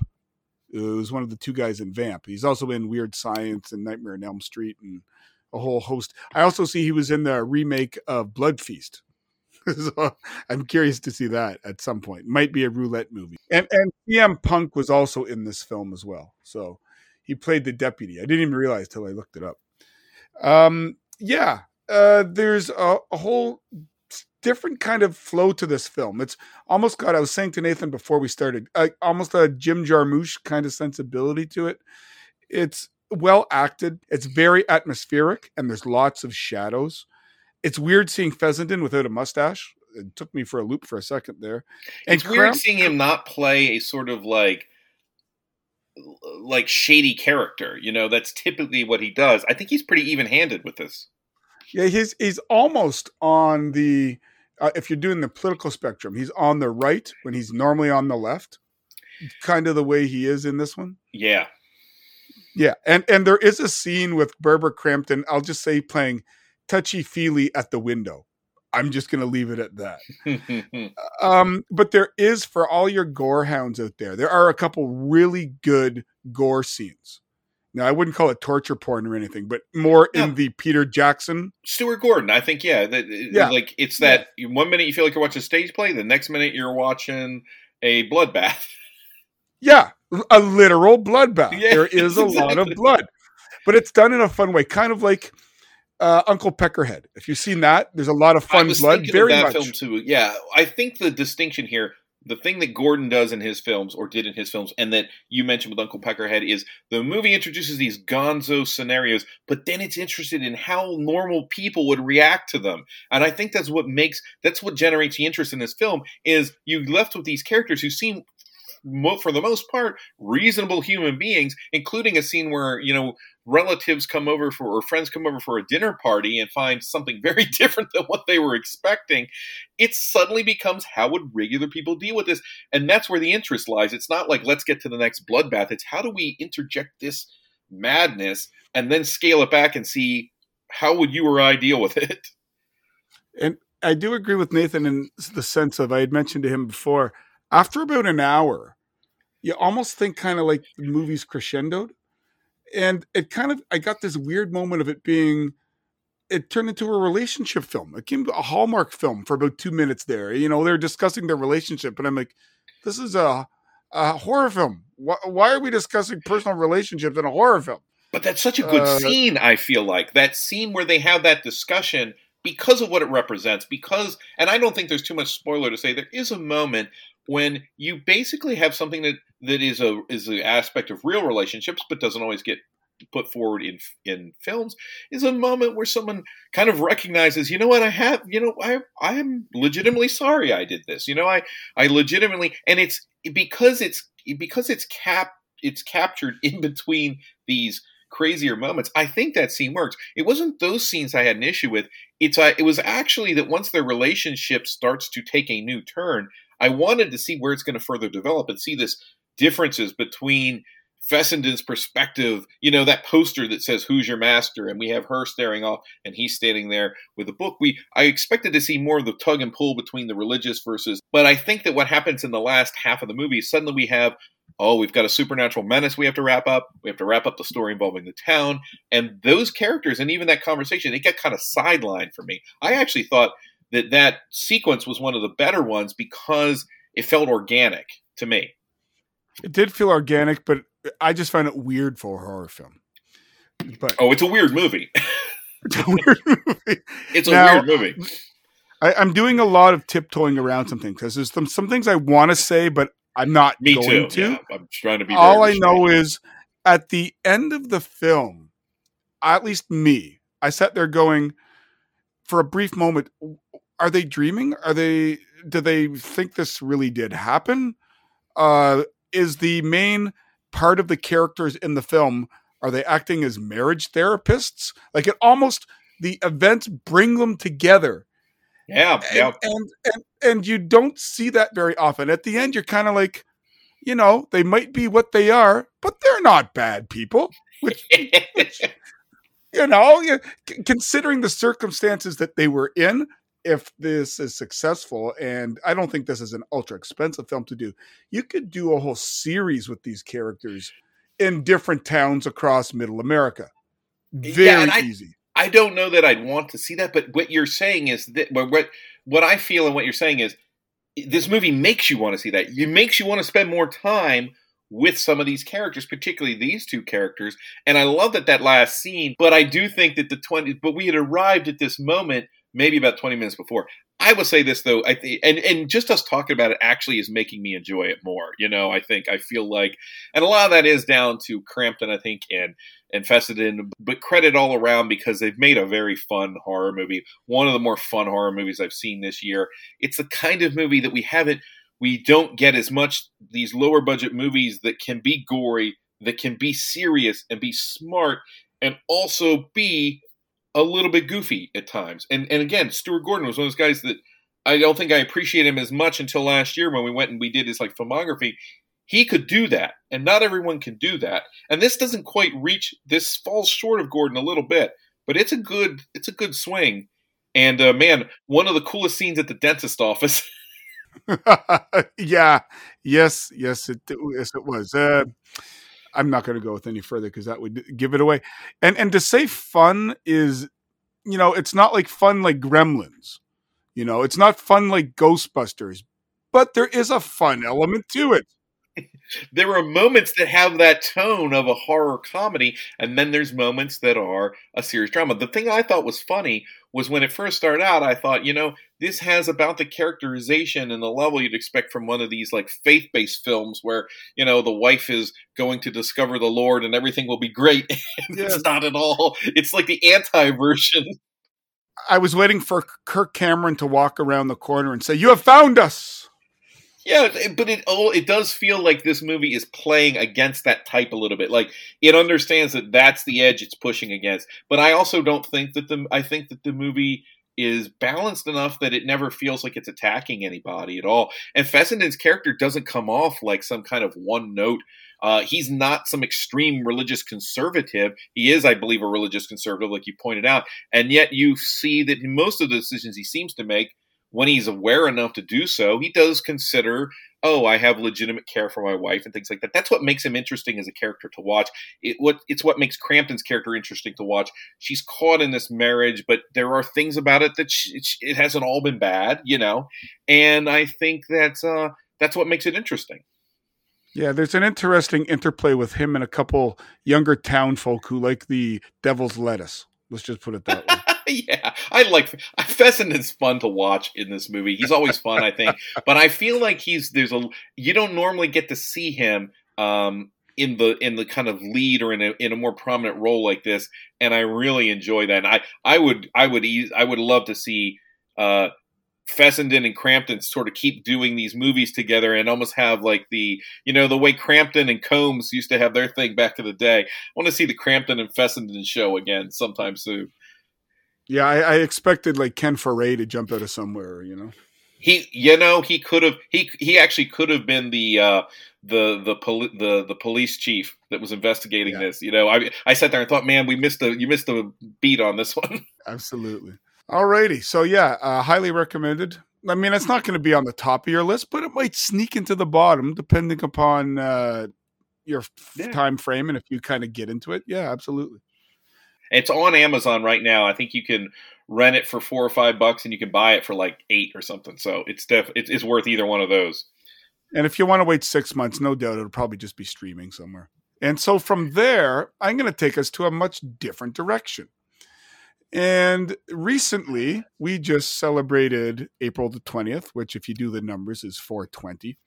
And while marijuana isn't necessarily my thing, I'm not against it. I did it in college and I've done it from time to time. I don't smoke it anymore because I'm a non-smoker and it hits me in the back of the throat. But I will have the odd gummy now and again as a stress reliever, as they say. So I felt like I should get a movie that isn't called Evil Bong. And so I went going through Tubi, my secret crush of a movie streaming service. It's not so secret. No, that's true. My 2019 film I found, Ouija's Hallowed Night. Halloween Night. Yes. So it's Ouija's Halloween Night. It's only an hour and 15 minutes. It's not going to tax your time. The cover looks a little cool, the poster. So I'm like, okay. And what sold it for me is it's a Charles Band film. Because of course it is. A Charles Band film. It's a full moon production. Yeah, I'm going to take a look at this one. And ladies and gentlemen, is this cinematic gold? No. But is it a fun ride? I liked it. I thought it was enjoyable. Now, I know I like it a little bit more than Nathan does because we talked about it ahead of time, but it's not too bad. And I'm not going to go through the IMDb synopsis because it's quite long. What's the point? What's the point? I'll read you the first line. It's the eve of Halloween in Las Vegas, and 3 enterprising young ladies are throwing a massive 420 gala. So basically 3 ladies, I don't know if they're from Vegas or they come into town, but they have rented out a hotel that is owned by someone who's got to be 25. How he owns this hotel, I don't know. But they're throwing this big gala. Basically, it's a weed fest, but it's a scavenger hunt. And you have to find the golden nug by following clues. There's basically a rave and a dance party going on. A lot of slinky dresses and just wacky characters and a lot of titillation, but you don't actually ever see anything. It's a teenage sex comedy mixed up with a weed film. With not a lot of sex and not a lot of weed. Yeah, not a lot of sex, not a lot of weed, but that's the elements that are there, okay? So I have there's attractive girls, but there is what I considered a decent production value, especially for a Charles Band film. He's definitely got a formula. He knows what works. He knows where to put the limited resources he has into, and he knows not what to put it into. But I was actually pleasantly surprised with the acting. No, it's not great. No, it's kind of like slasher level of the early 80s, but it's better than Zontar.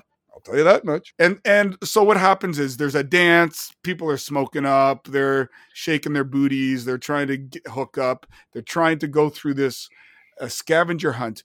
And a woman comes in as she's known as the Baroness. And they kind of alluded to this in the beginning of the film. I think it opens in Halloween 1978, and they show something that's happened. And the Baroness comes in with this game board. Well, instead of a Ouija board, it's the Weed-G board. And these characters pop out as part of the Ouija board, like little gremlins. You know, anybody who loved Ghoulies or Spookies or Critters, it's just another one of those. And a slightly lower budget, and they're kind of creepy, but they are kind of fun and adorable. I can see some people liking them. They're going around this party, and they have until the stroke of midnight to find them, corral them, and put them back into the board. And that's all you really need to know. There is one funny moment where they go into the different rooms, and one character, there's a TV going on, and there's an old commercial with Sonny Bono talking about the evils of weed, which cracked me up during it. You know, there's some CGI, there's some exploding heads, there's some heads that blow up, there's some heavy metal. If you had said exploding hens in a full moon movie, I would have expected that would have been exactly what happened. And particularly in one called Ouija's.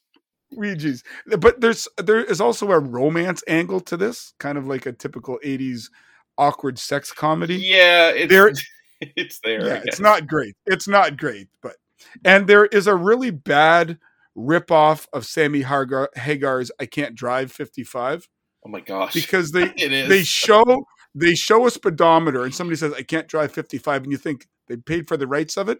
And it's one of those songs that it's always 2 notes off what it should be, so they won't get sued. But they're obviously trying to play off it. It's pretty bad. Awful. It's pretty bad, yeah. So I'm not going to give it away. Not that it really makes a big difference. There's the scavenger hunt, these Luigi's, and people are trying to get the little creatures back. And that's all that happens, really. Some stoned out people, some girls in slinky outfits, and some shenanigans and hijinks, as you might say. Was it great? No. But I did enjoy the ride. This is one that Nathan texted me and said, being high would have really enhanced this movie. And it really would have. I should have had one of my gummies watching this movie because it really would have got me into this.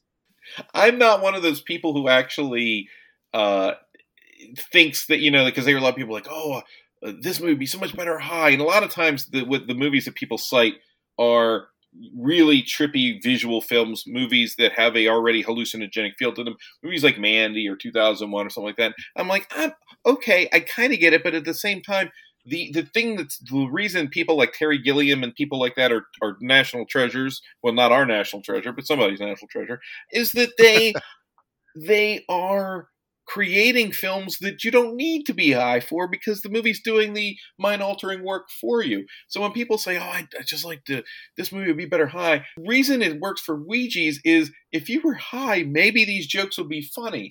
If you were high, maybe these creatures would be creepy. Maybe if you were high, you wouldn't pay attention to the fact that this is a movie plot-wise that's made for like 6-year-old kids, but 6-year-old kids shouldn't be watching movies about smoking weed and trying to get laid. No, essentially that's what it is. Sex comedy, but mixed in with a kid's critter movie.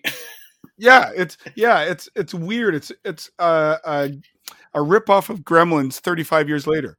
It's Ghoulies. Yeah, it's pot smoking Ghoulies. It's that scene from Ghoulies 3, Ghoulies Go to College or whatever, where they're all sitting around smoking and drinking beer, stretched out to about it's Charles Band's version of like the twisted, like stoned out Haunted Mansion, the Disney ride or something. I know what you mean. I think it's pretty awful, but again, it's weird. It's just odd. You kind of smile because it feels like it shouldn't even exist at all. You're sort of just amused by the fact it's there in front of you. I watched it with my daughter beside me, and she actually looked over a couple times and giggled because the characters are funny. Well, 90% of this movie was made for her, I think. I give it a 6 out of 10. Watch it stoned, watch it straight, watch it with some beers. I think you can do a lot worse off Tubi blind find. You certainly can do worse. And I like Charles Band. I like that when this film ended, it said, in loving memory of John Carl Bucher, who did Troll and was also had a hand in Ghoulies and things like that. And the Troll connection, what I liked about the Sonny Bono video that they were showing is it reminded me that Sonny Bono played the swinger in the original Troll movie. Yeah, he was in... I was going to say, if anybody wants to look up something funny, look up Sonny Bono on IMDb. He's actually got a surprising amount of credits. Yeah, he was in Troll, and so I thought that I think that was intentional, and that's the kind of fun thing in these Charles Band movies. You can kind of find the connections and the commentary to other Full Moon movies. I don't know if anyone is enough of a Full Moon fan for this to really pay off as Easter eggs. It's not it's not the MCU, but sometimes I think Charles Band thinks he's made the MCU. So that's kind of fun. Yeah. Well, and for me, rating wise, I can't go above a 420, a 4.20 on this one. Sorry, Bill. That's what I'm going to give it. And I would say if you don't have to watch it sober, don't. All right. And so the last thing I just wanted to mention was a TV show that I saw probably, I'm going to say 4 or 5 months ago. And one of the ones that in the last couple months that came out was the Night Stalker about Richard Ramirez. And I'm not going to go into that. If you guys really want to know about that show a lot, our friends at the Horror Chronicles have done a couple really good shows about that. But one of the ones that's of that vein that I don't think I've heard anybody talk about is one called The Ripper. And The Ripper is a 4-part documentary about a serial killer in England that is perhaps their most infamous serial killer of all time, and that's Peter Sutcliffe. Now, I'm going to give a full disclosure here. I really, really dislike putting serial killers on a pedestal. They are abhorrent human beings. You should never look up to them. What they did is the scum of the earth and should never be put on anything other than a place of disdain. Having said that, The Ripper I like because it doesn't glamorize what Peter Sutcliffe did, and it's more about the documentary of tracking them and how it changed the British legal system in his capture. And Peter Sutcliffe was a man who had a troubled marriage, and he would seek out women of the night and, quite frankly, to be blunt, whack them over the back of the head with blunt trauma, be it a hammer or a knife or whatever he had. and he wasn't discriminatory in terms of his age range. A lot of them were young women, but he also did older women, and some of them did survive. And this is a 4-part documentary on Netflix that chronicles the steps taken by the authorities, or the lack of steps taken by the authorities, to capture Peter Sutcliffe, because he did get captured, and he recently died within the last 6 months in jail after he was captured, and how they were tripped up many times, how Peter Sutcliffe was kind of egging them along, and how he really did capture the imagination of England and held it tight, especially women between the ages of, 40 and 20, for a time of a couple years where they were under the glance of not only the public eye, but of Peter Sutcliffe, and everyone held them tight. They were advised not to go out on the bus by themselves, not to walk home from work at night by themselves. And the steps that the police and the authorities took, and where they messed up, and why what they did changed the way that investigations were to happen in later years. Because it was just at the point, this was the late 70s, just before computers hit, and just before the different police forces had like one centralized system. So each little municipal force, sometimes it becomes a peeing contest where you don't want to share, or there was just a lack of coordination. And a whole bunch of coincidences happened that allowed this man, this piece of crap, to continue what he was doing. So if you like investigative, if you like to see how steps were taken to miss and finally hit, if you want to see the mind of a madman, watch The Ripper. I liked it better than The Night Stalker. I don't know if you got a chance to see this, Nathan. I haven't seen it. I really want to see it because you were telling me about it before. Again, I'm kind of like you. I'm not. It seems like most of the people that family members we know on Facebook, they get excited every time a new serial killer thing drops on Netflix or something.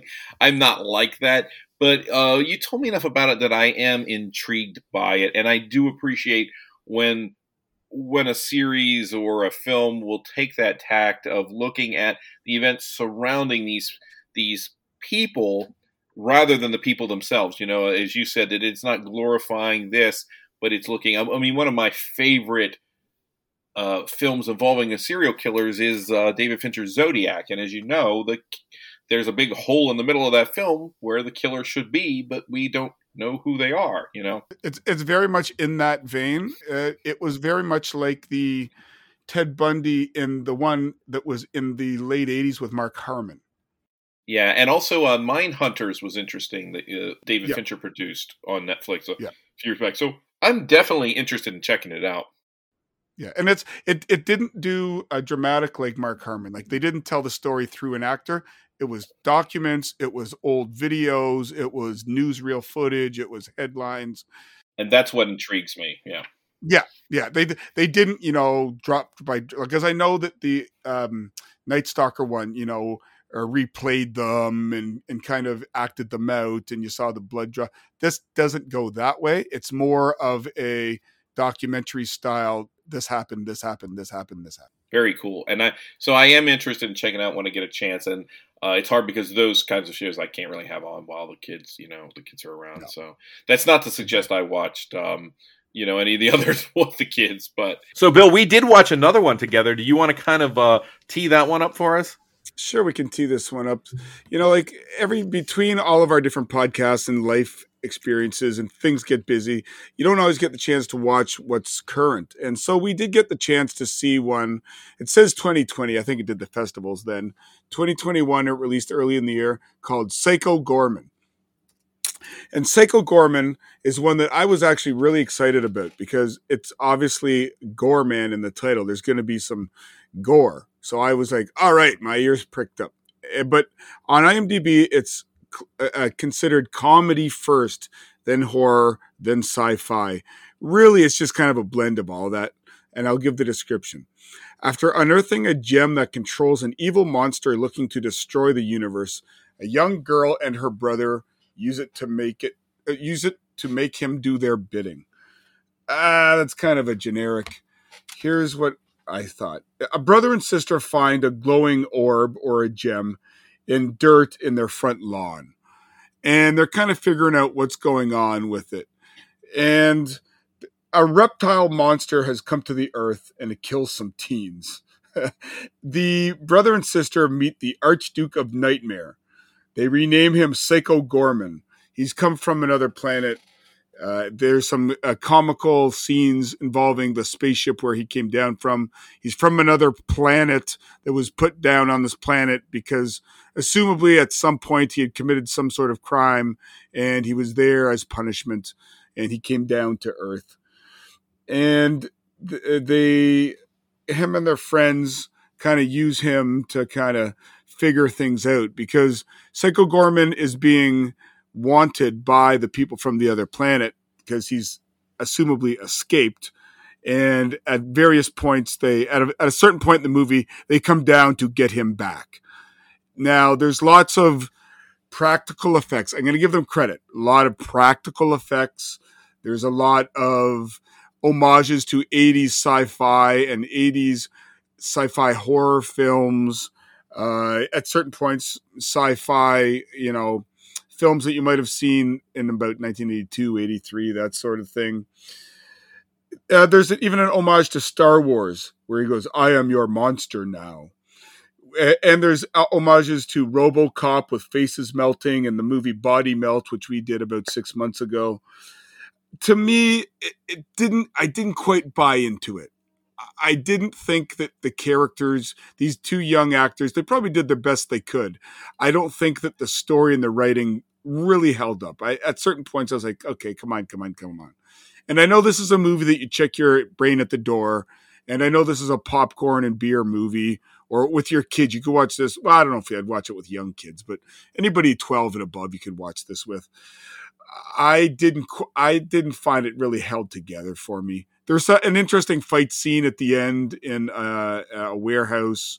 There's some lasers shooting back and forth. There's some blood that's spilt, but it didn't quite grab me the way I thought it would. I don't know about your thoughts on that, Nathan. You touched on something there, and you kind of backed off of it when you said you could watch this with your kids. Now, I would probably get in trouble if I watched this with my kids, but I think I'm only a couple years off from that being the case.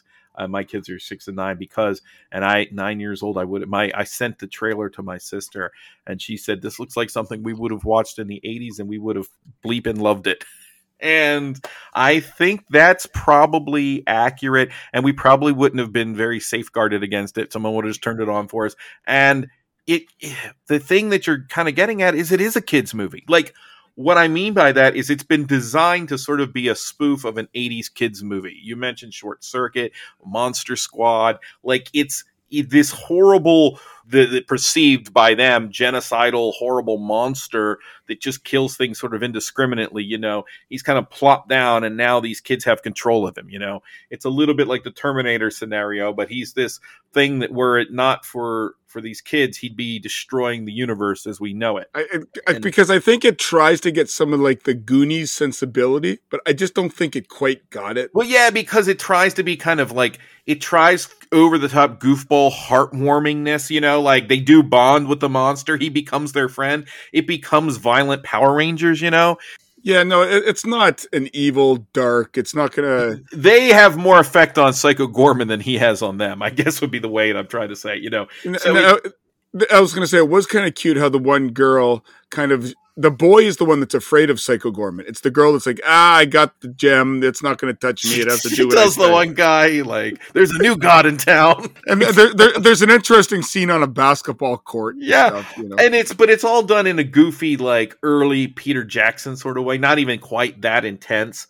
Where the gore is so over the top and silly that a child is probably just going to look at it and be like, this is great. And the battle scenes play out about like an episode of like the Power Rangers. But what you're saying, I agree with. It doesn't really hold together because it kind of isn't a movie.